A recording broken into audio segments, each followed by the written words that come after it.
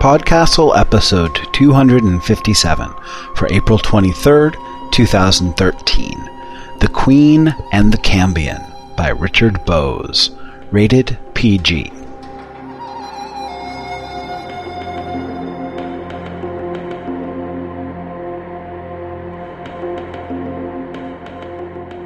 Welcome to PodCastle. I'm MK Hobson, or as I decree I shall be known henceforth for the duration of this episode, Her Majesty MK, by the grace of God, of the PodCastle podcast Queen, defender of the faith and empress of the microphone on the desk in my office.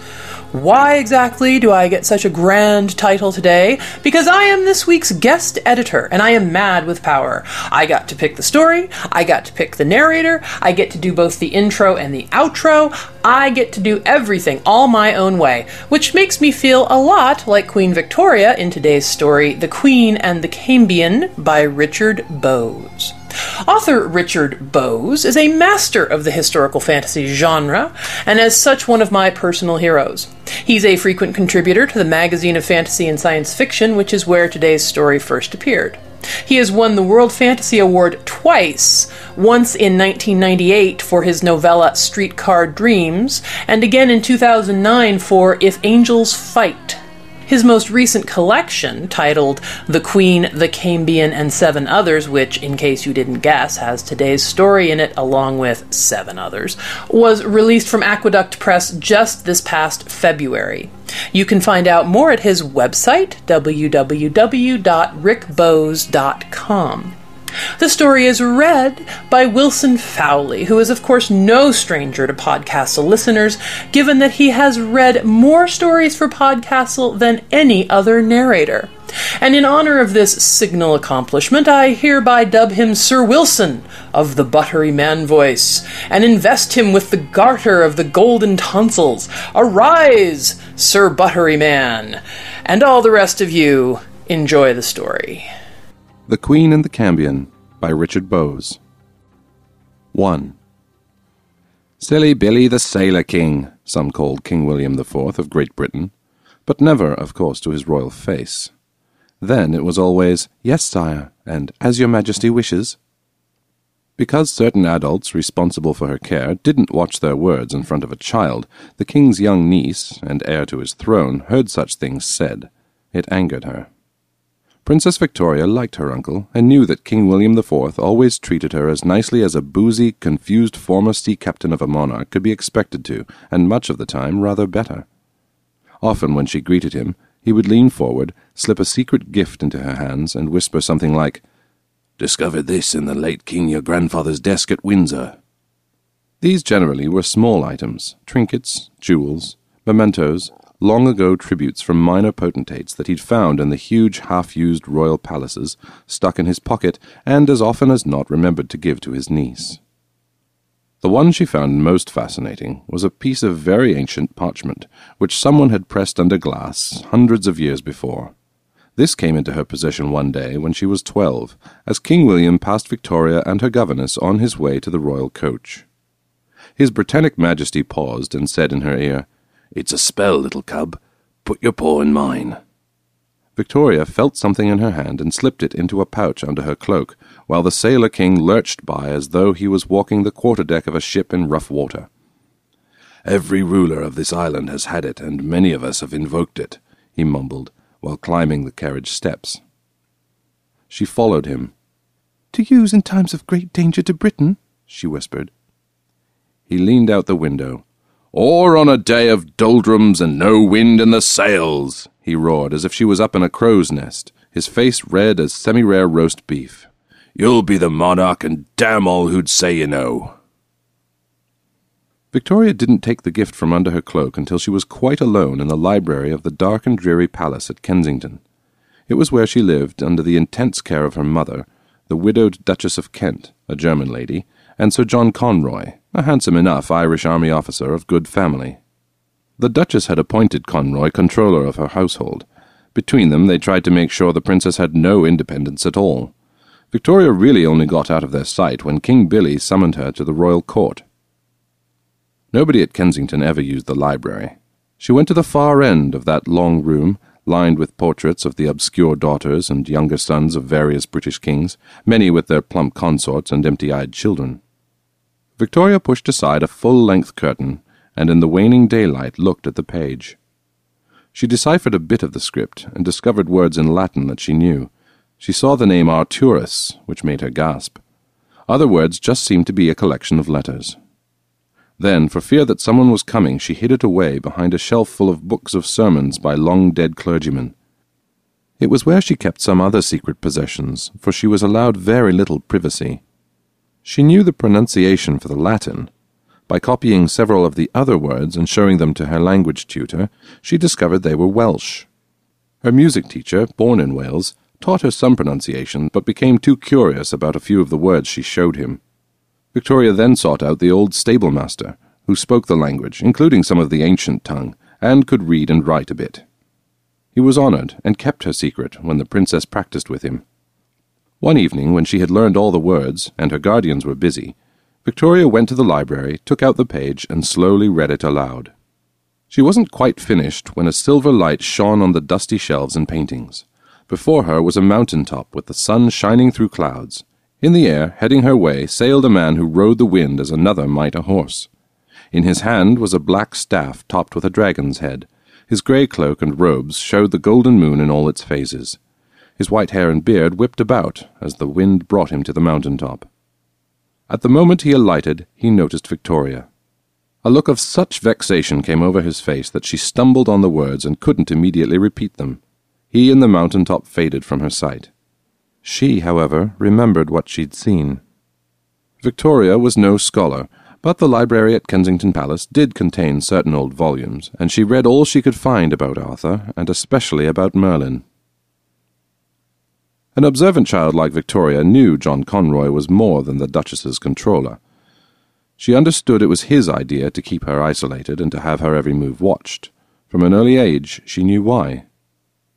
She heard her uncle tell someone in confidence, but with a voice that could carry over wind, waves, and cannon fire, "The mad old man, my father, King George that was, had a coachload and more of us sons. But in the event, only my brother Kent before he died produced an heir, fair, square, and legitimate, so the little girl over there stands to inherit the crown when I go under." If the king did go under before she was 18, Victoria knew, her mother would be regent. The Duchess of Kent would control her daughter and the royal court, and Conroy would control the Duchess. In the winter before her 18th birthday, 5 years after he gave her the spell, King William became very ill. But even in sickness he remembered what the Duchess and Conroy were up to, and though his condition was grave, he resolutely refused to die. On May 24th, 1837, Victoria would become 18. On May 22nd, the king was in a coma, and the Duchess and her controller had a plan. From a window of the library at Kensington Palace, Victoria saw carriages drive up through a mid-spring drizzle, saw figures in black emerge. She recognized men that Conroy knew. Several hungry attorneys, a minor cabinet minister, a rural justice, the secretary of a bishop who believed he should have been an archbishop. They gathered in Conroy's offices downstairs.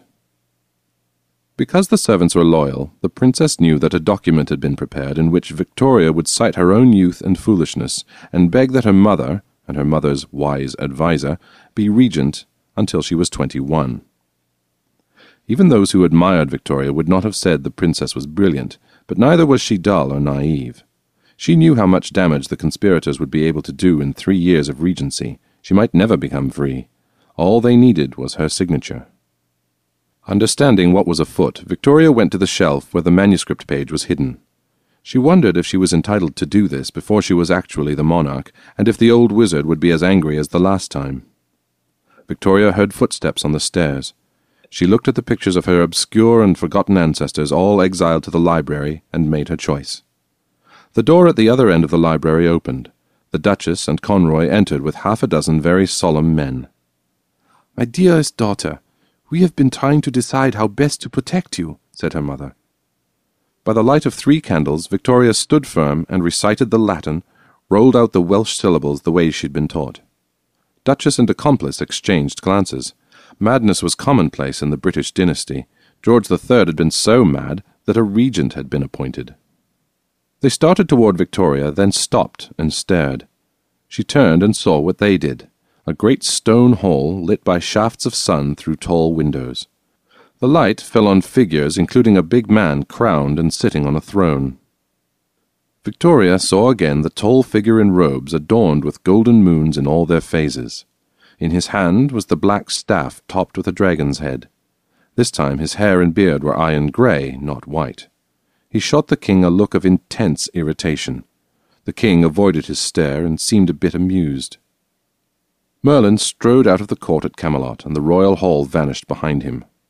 Under his breath he muttered, "A curse upon the day I was so addled as to make any oath to serve at the beck and call of every half-wit or lunatic who planted a royal behind on the throne of Britain."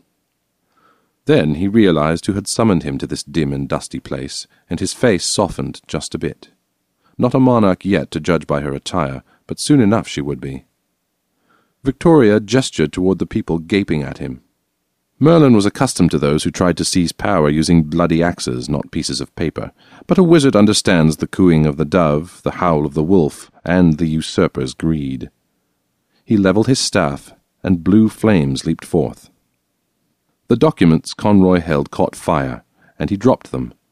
The red wig on one attorney and the ruffled cuffs of the bishop's secretary also ignited. Since none of them would ever admit to having been there, none would ever have to describe how they fled, the men snuffing out flames, barely pausing to let the Duchess go first. When they were gone, Merlin erased the fire with a casual wave. Easy enough, he thought. Nothing like Hastings or the Battle of Britain. Shortly he'd be back in Camelot, giving the king a piece of his mind. "Lord Merlin," the young princess began, "we thank you." A wizard understands a bee and a queen equally, and both can understand a wizard.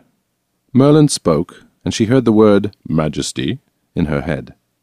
He dropped to one knee and kissed her hand.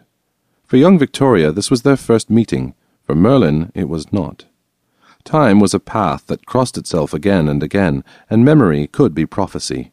Later in her life, earlier in his, this queen would summon him. He had a certain affection for her, but in his lifetime he'd already served all 4 of the Richards, 5 or 6 of the Henrys, the first Elizabeth, the ever-tiresome Ethelred, Saxon Harold, Norman William, and a dozen others. He waited for her to dismiss him. But Victoria said in a rush of words, "I read that you are a Cambion born of Princess Gwenddydd by the incubus Albercanix. She became a nun after your birth." The princess was enthralled. Merlin met her gaze, gave the quick smile a busy adult has for a child. One trick that always distracted monarchs was to show how they came to have power over such a one as he. The wizard waved his hand, and Victoria saw the scene after Mount Badon, the great victory which made Arthur king of Britain. That day Merlin ensorcelled 7 Saxon wizards, Arthur slew 7 Saxon kings, and may well have saved his sorcerer's life. For this princess, Merlin mostly hid the gore away. He showed her Arthur, and himself younger, flushed with victory, and many cups of celebratory mead, as in gratitude the wizard granted the king any wish within his power to give.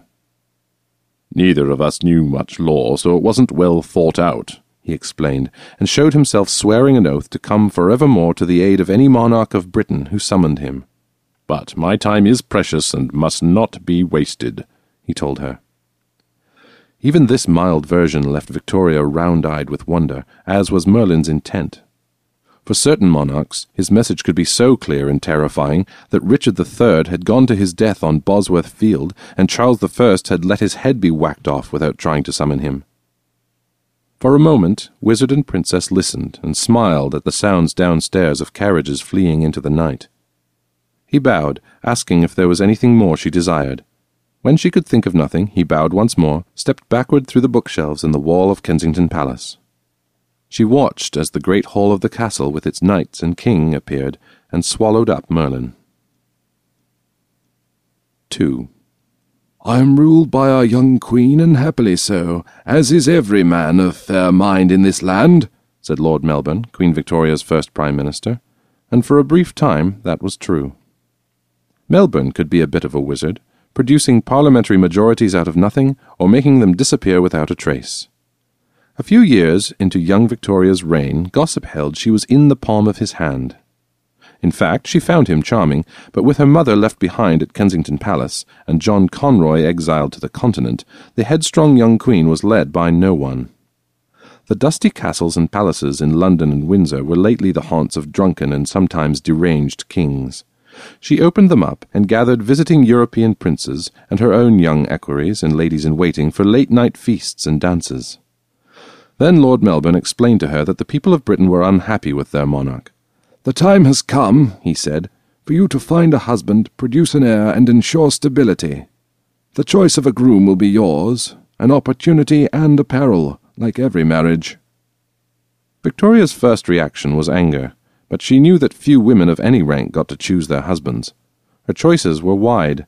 The eligible princes of Europe paraded through Buckingham Palace and Windsor Castle. Victoria and the Grand Duke Alexander of Russia danced the wild mazurka. Young equerries of her staff had her picture on lockets next to their hearts, in the hope that she might decide to marry into her nobility and select one of them. The nation was fascinated with its legendary past, and so was its queen. She dreamed of sending the candidates on quests, having them do great deeds, but she knew that wasn't possible. Victoria's resentment of the task made her unable to decide among the candidates. Naturally, everyone grew impatient, the potential grooms, the government, and the people of England. As the situation worsened, the Queen considered invoking Merlin, but she felt intimidated. Then Melbourne himself said the future of Britain hung on her decision. She thought this surely was a moment to summon the wizard. One evening in her private chambers she drew out the parchment and ran through the invocation. Immediately the light of the oil lamps in her room was drowned by sunlight shining on ocean waves, pouring through windows of clearest glass into a room blue as the sea around it. Despite his robes with the golden moon in all its phases, it took her a few moments to recognize the tall figure with dark hair and beard standing over a giant tortoise that rested on an oaken table. Victoria watched fascinated as he stopped what he was doing and said goodbye effusively but quickly to a figure with liquid green eyes and saucy silver back flippers. The Sea King's daughter and her palace disappeared as he strode into Victoria's private drawing room. Merlin, in the full flush of his wizardry, had just murmured, "Griffins and guilfoils, marjoram and unicorn mange, the heart of Diana's own rabbit soaked in the blood of hummingbirds from the Emperor's gardens in far Cathay." Then he'd felt the summons, turned, seen Victoria, and lost track of the spell he was working. But a summons, when it came, had to be obeyed. It could originate at any point in the long history of Britain's monarchy from the Battle of Baden on, and each caught him at a moment in his life when he was deep into weaving magic and casting spells. At his most powerful, he was at his most vulnerable.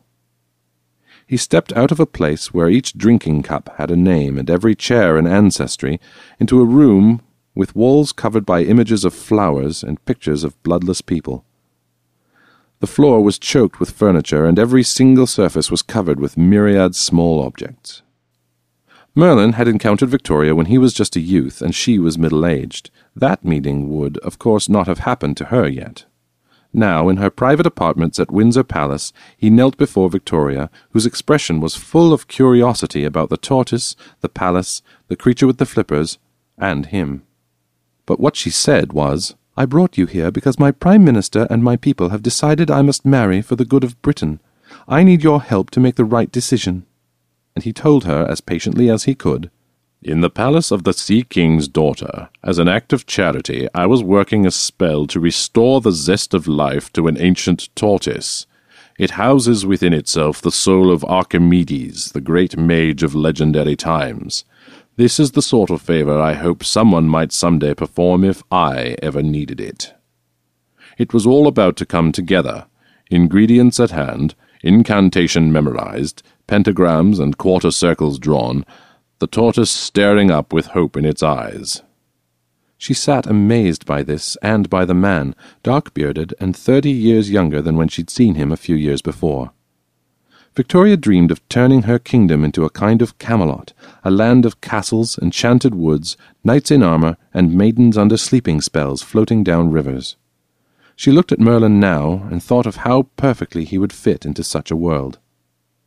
Merlin understood. He was young, vain, and used to being wanted.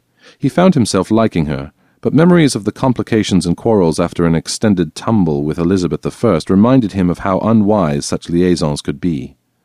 His interest at that moment was getting back as quickly as possible to the life he'd had to leave. Victoria watched him stand at the floor-length windows and stare out into the night. When he gestured, one window blew open. Any wizard is a performer, and Merlin intended to bedazzle her.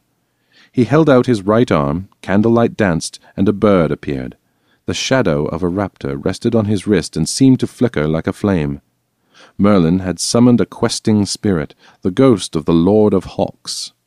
He whistled a single note, and it became solid, all angry, unblinking eyes and savage beak. The wizard filled a clear crystal bowl with water and said, "Your Majesty, give me the name of a suitor."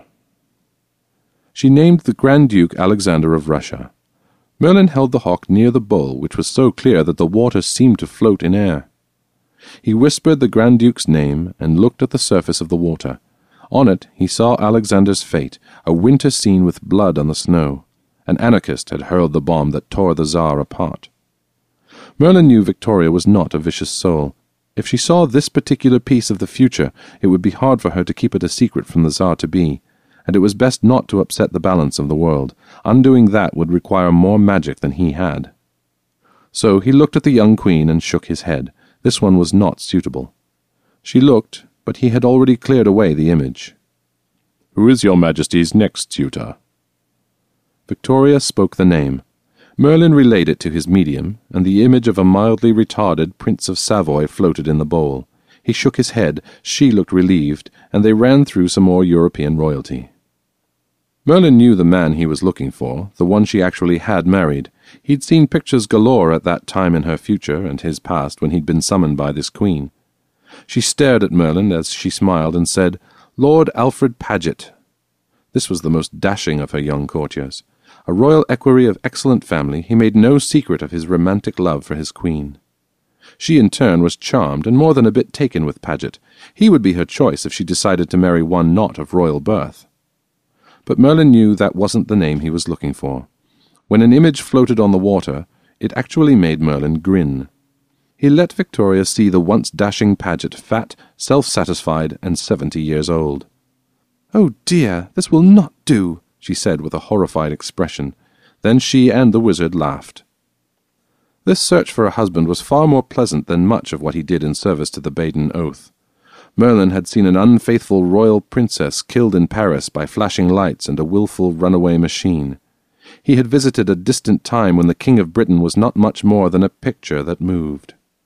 Victoria gave the name and title of Albert, Prince of Saxe-Coburg and Gotha. A glance at the face floating on the water was all Merlin needed. This was the one he'd been waiting for. Albert would die long before Victoria did, and she would mourn him for the rest of her life. A hardier husband might be in order, but Albert was the one she was destined to marry, and that's how it would be. The image floating in the bowl was flattering. Merlin invited the queen to look, indicated his approval, and congratulated her. His task done, Merlin prepared to leave. Victoria realized this and looked stricken. Anyone, be they human or Cambion, enjoys being found attractive, and to have won the heart of a queen was better still. Merlin bowed deeply to the monarch and wished her great happiness in her marriage. As he strode out of her presence, Victoria saw the tortoise that contained the soul of Archimedes, and the sun dancing on the waves outside the palace, and the lovely daughter of the one who rules the tides. The queen noted every detail, and wondered if her kingdom could ever contain anything so beautiful. She wrote a letter to Prince Albert of Saxe-Coburg and Gotha as she thought of Merlin. 3. 25 years into her reign, Her Majesty has abandoned her responsibilities. Since poor Albert died, I hear she wears nothing but mourning clothes. The processes of government demand the public presence of a monarch. And talks to the trees at Windsor Palace like her daft grandfather did. No one in her royal household, her government, and especially her family dares to broach the subject to her. Curtsies to them trees as well, I got told. Isolated as a monarch is, Victoria heard the nonsense her people were saying. She knew they said she talked to her late husband as she walked the halls of Buckingham Palace and Windsor Castle, of Balmoral in Scotland and Osborne House on the Isle of Wight. And here they were right, sometimes she did. More than anything else, what she had lost with the death of the man to whom she'd been married for 20 years was the one person in Britain who could speak to her as an equal. She still spoke to him, but there was no reply. She felt utterly alone. At Osborne House, after a day with little warmth in the sun, she stood at a window with a wind coming in from the sea and thought of Merlin. Indeed, with its graceful Italianate lines, fountains, and views of the water, Osborne was Victoria's attempt to evoke the glimpses she'd caught of the palace of the Sea King's daughter. She envied that royal family as she did no other. In the years of her marriage, she sometimes remembered the handsome wizard of their last meeting, and always with a pang of guilt. It almost felt as if she had betrayed the marriage. In her widowhood, though, she thought about him more often. That evening at Osborne, Victoria demanded she be completely alone in her private apartments. The Queen debated with herself as to whether this was a time of danger to the crown or, as her uncle had said, a day of doldrums and no wind in the sails. Victoria finally decided it was a good deal of both. She took the glass-bound page out of its hiding-place and read the summons aloud. Immediately she saw half-naked people in savage garb looking up at a huge picture that moved. It showed some kind of carriage without horses racing down a dark, smooth road. As monarch of a forward-looking nation, the Queen had been shown zoetropes and magic lanterns. This appeared far more like real life, except that it moved too fast. Her royal train was always an express, and its engine could attain speeds of almost 50 miles an hour, but that was as nothing to what this machine seemed to do. A man, who looked familiar, like a distant cousin perhaps, sat in it smiling. "In this driver's seat, every one is a king," he said. The Queen couldn't know that she'd just had a glimpse of a distant successor. In the year 2159, King Henry X had on a permanent loop in his offices what he called My Agincourt. The great triumph of his reign was being named spokesperson for Chang'an Ford Honda, the world's mightiest automaker. Victoria saw that the people who had been looking up at the image were now frozen, staring at a figure running straight toward her. This one had long dark hair, but no sign of a beard, was tall, but not quite as tall as the Merlin she remembered. He looked very young. Instead of robes, he wore what Victoria identified as some form of men's underclothes, a thing about which she made a point of knowing nothing. As he stepped into her room, she saw emblazoned on the shirt the lion and the unicorn, the royal crest, directly over his heart. Victoria had sons, and she placed this boy as 16 at most. She stared at him and said, "You're just a child. Who are you? Where are your proper clothes, and how did you get here?" Merlin, after a moment of surprise, looked this small woman in black directly in the eyes, which none had done since Albert. Victoria heard him say, "I am Merlin, the Cambion of Albercanix and Gwenthith. I was apprenticed to Galapus, the hermit of the Crystal Cave, a disagreeable old tyrant. One morning, running through my spells, I found myself summoned by Henry X, King of Britain. I was working a great magic on his courtiers when you called me here." He glanced down at the soft clothes and shoes which still puzzled him. "And this is the livery of that king." He seemed confused. When the young wizard first arrived in 2159, King Henry peered at him over a glass and said, "Not what I expected. Just curious as to whether this old piece of parchment actually worked. Needed something to remind myself and others of the old mystique of royalty. Perhaps you could turn a few advertising people into mice. It'll teach them to respect me and the monarchy in its last days." Victoria saw in this confused, gangling lad the man she'd encountered. The Queen realized that King Arthur and the Baden Oath were well in his future, and that he didn't understand what had happened to him. It occurred to her that the child of a demon and a princess who became a nun might be as separate and alone as she was. "Your attire simply won't do," she said. Merlin discovered that, unlike King Henry, this monarch was greatly respected. All the servants deferred to her, and some courtiers were even afraid. The Queen had a trusted footman and page-boy dress this stranger in clothes her sons had outgrown. Merlin hated the infinite buttons and hooks, the itching flannel and stiff boots. Victoria passed him off as a young visiting kinsman, from the Anhalt Latvia cousins. Merlin remembered King Henry, so full of strange potions and drinks he sometimes had trouble standing and often couldn't remember who Merlin was. The young wizard had tried not to show how bedazzled he was by the magic of that court, lights that came and went with the wave of a hand, cold air that seeped out of walls to cool a kingdom where it was always hot outdoors, unseen musicians who beat drums, sang, played harps of incredible variety through the day and night without tiring. The king's entourage was so amazed by Merlin's spells of invisibility and the way he could turn them into frogs and back into courtiers that they lost any interest in their monarch and flocked around him. They persuaded Merlin to surrender his own rough robes and gave him shorts, t-shirts, and soft shoes like everyone else in the kingdom. He had never worn clothes with legs, or felt fabric as light. All he knew for certain was that he didn't want to return to the crystal cave and the hermit. He spent some amazing days and light-filled nights in the court of 2159. Victoria, everyone agreed, seemed more cheerful since the appearance of her strange relative. The two of them took walks together, and he showed her nixies riding in on the morning waves and sprites dancing by moonlight. He turned her pug dog into a trained bear and turned it back again. Merlin didn't understand this world in which palaces and castles all looked utterly indefensible, ruins had been built just to be ruins, and the Queen's knights seemed an unlikely band of warriors without a missing eye or gouged-out nose among them. On their walks, Victoria sometimes ran on about wanting to create a court full of art and poetry like King Arthur at Camelot. It amazed her that he understood none of this, so she told him the bits and pieces she had learned over the years about the Baden Oath and Arthur's kingdom. The young mage was fascinated. Once she made Merlin sit through a chamber music concert and talked afterward about the melodies of the wonderful Herr Mendelssohn, to whom I could listen forever. He told her about the court of her descendant Henry X, where invisible musicians played all day and all night. He could have told her more about the future of her kingdom, but out of respect and even affection he never much mentioned her descendant, never described seeing King Henry in a false crown, armour, and broadsword quaff Royal English ale from a horn cup and signify his approval, never said how he'd sampled the ale and found it so vile he spat it out. When he'd finished that endorsement, the king had turned and seen the shocked expression on young Merlin's face. He said, "I'm the last, you know. I'm preserved in so many formats that they'll never need another king for their ads. I've no children that I know of, and no one is interested in succeeding me. I'm sorry I let you see all this." He started to cry great drunken tears. Merlin walked away as quickly as he could. He strode into the room where His Majesty's greatest promotional moments played on a screen. He didn't know where he was going, but he headed for a door in the blazing hot outdoors.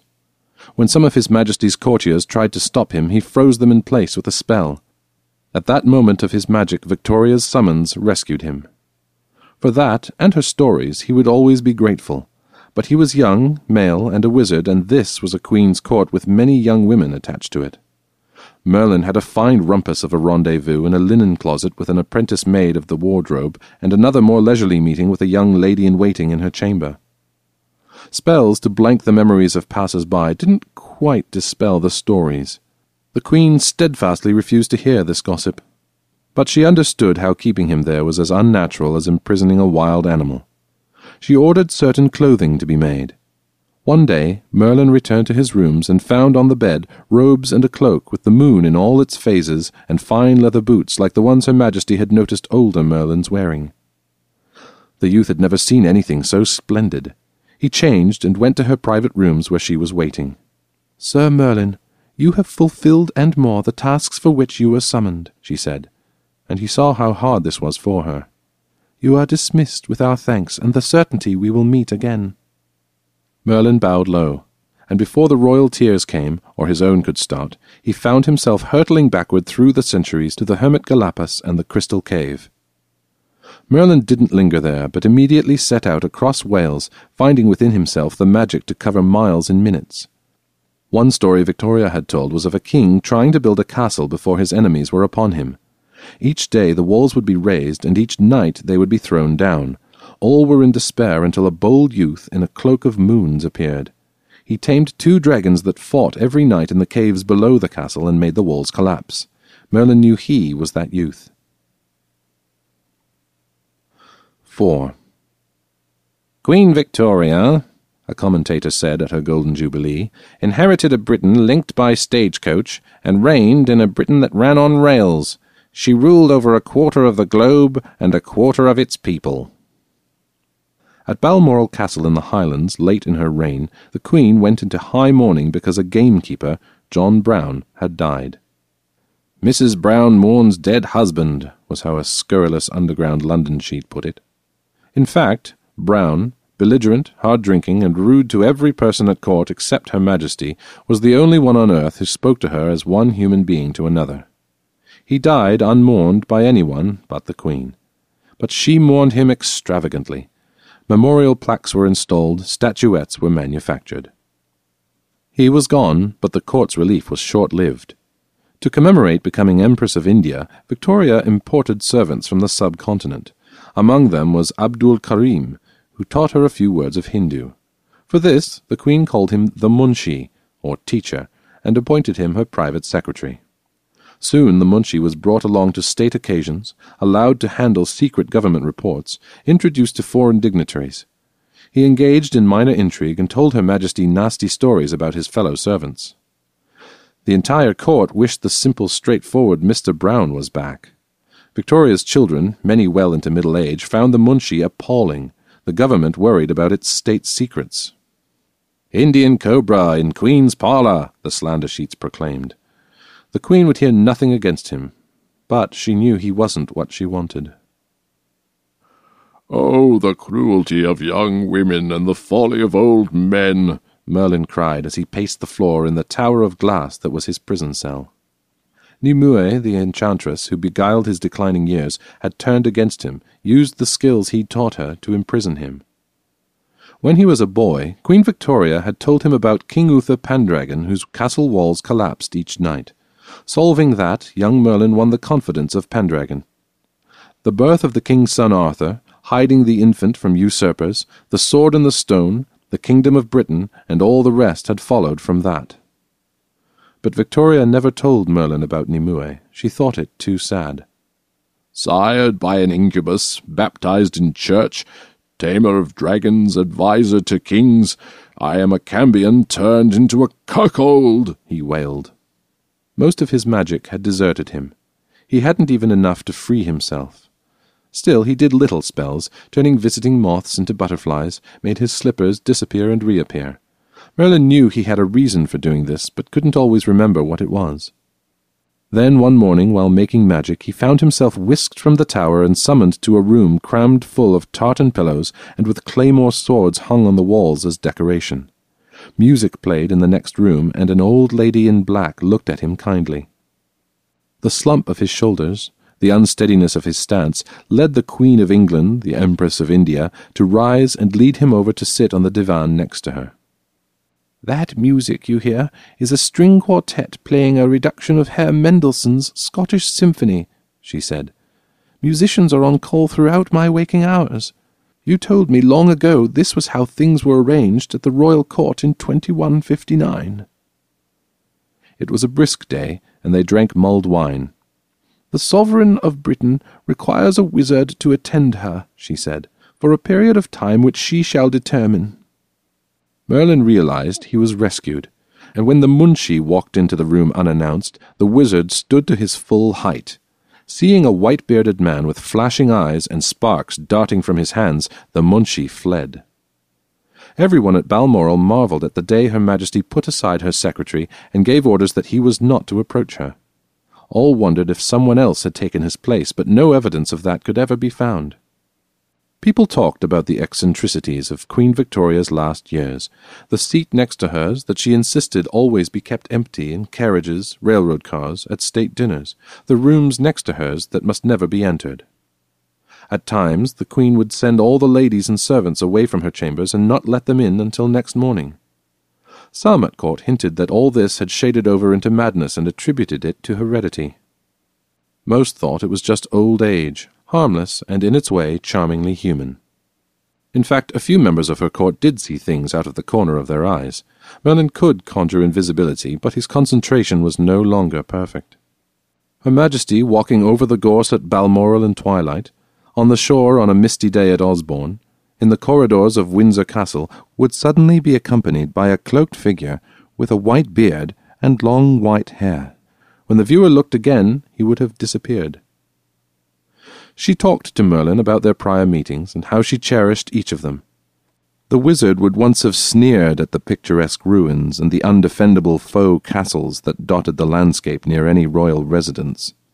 Now he understood that they had been built in tribute to the sage who'd saved the young princess, the handsome magician who had helped choose her husband, the quicksilver youth of her widowhood. When she finally became very ill at Windsor, Queen Victoria had ruled for more than 60 years.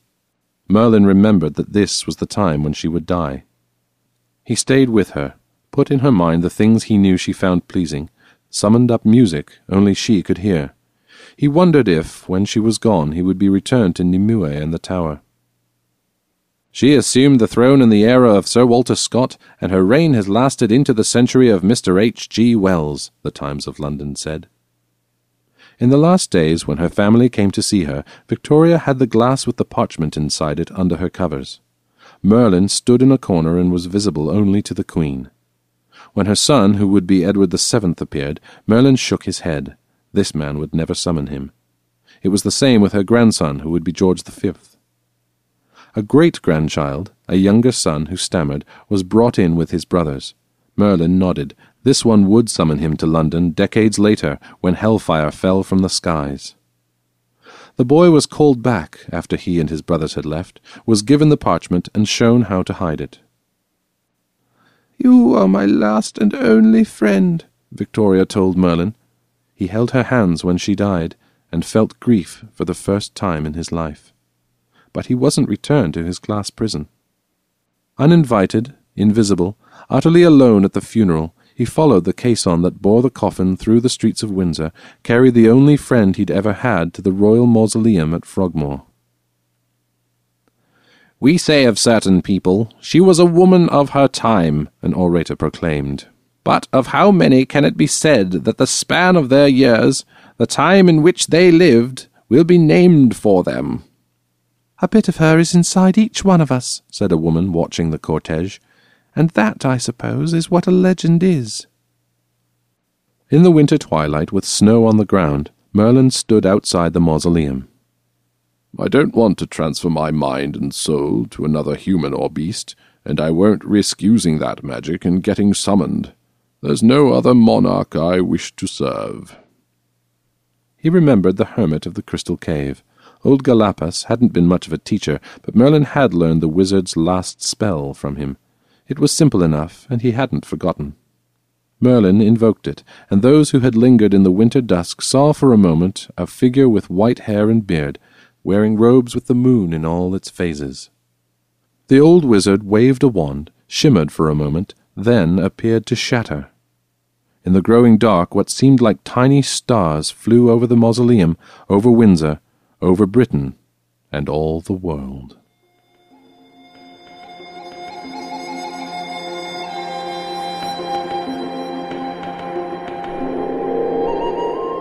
And welcome back. I hope you all liked that one as much as I did. I have to say I was really surprised when I found out that Rick has never had a story on PodCastle before.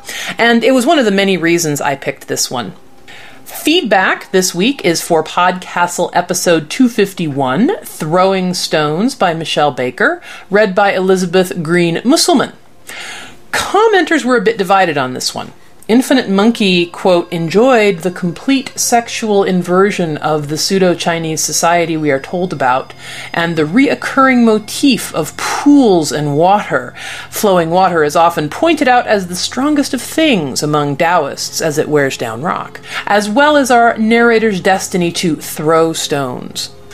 On the other hand, commenter Ladies and Gentlemen wasn't a big fan of the world building here. I think women are the stronger gender has been done much better elsewhere. In theory, it seemed like a neat world, but not in execution. Well, as Merlin would probably say, de gustibus non est disputandum, or there's just no accounting for taste. Anyway, thank you for those comments, and do please come and let us know what you thought of today's story at forum.escapeartists.net. And if you can't donate, tell all your friends about us. Twitter about us, tweet about us, Google about us, post about us, Facebook about us, Instagram about us, Pinterest about us. Whatever you can think of to do about us would be appreciated. And that was our show for this week. On behalf of all of my scurrying little minions here at PodCastle, Anne Leckie, Peter Wood, Anna Schwind, and Dave Thompson, thank you for allowing us into your ear holes yet again. We'll be back next week with another story, and Dave Thompson. That's right, Dave is back next week when he will take after all of us pretenders with a broom, just like the sorcerer did his apprentice. Until then, this is M.K. Hobson for PodCastle, leaving you today, my dear subjects, with a quote from another classic of historical fantasy, T.H. White's The Once and Future King. "The best thing for being sad," replied Merlin, "is to learn something. That's the only thing that never fails. You may grow old and trembling in your anatomies. You may lie awake at night listening to the disorder of your veins. You may miss your only love. You may see the world about you devastated by evil lunatics, or know your honor trampled in the sewers of baser minds. There is only one thing for it then, to learn. Learn why the world wags and what wags it. That is the only thing which the mind can never exhaust, never alienate, never be tortured by, never fear or distrust, and never dream of regretting." PodCastle is a production of Escape Artists Incorporated and is distributed on a Creative Commons Attribution Non-Commercial No Derivatives license. Share it, but don't change it or sell it. Our theme music is by Shiva in Exile. You can find them at magnatune.com.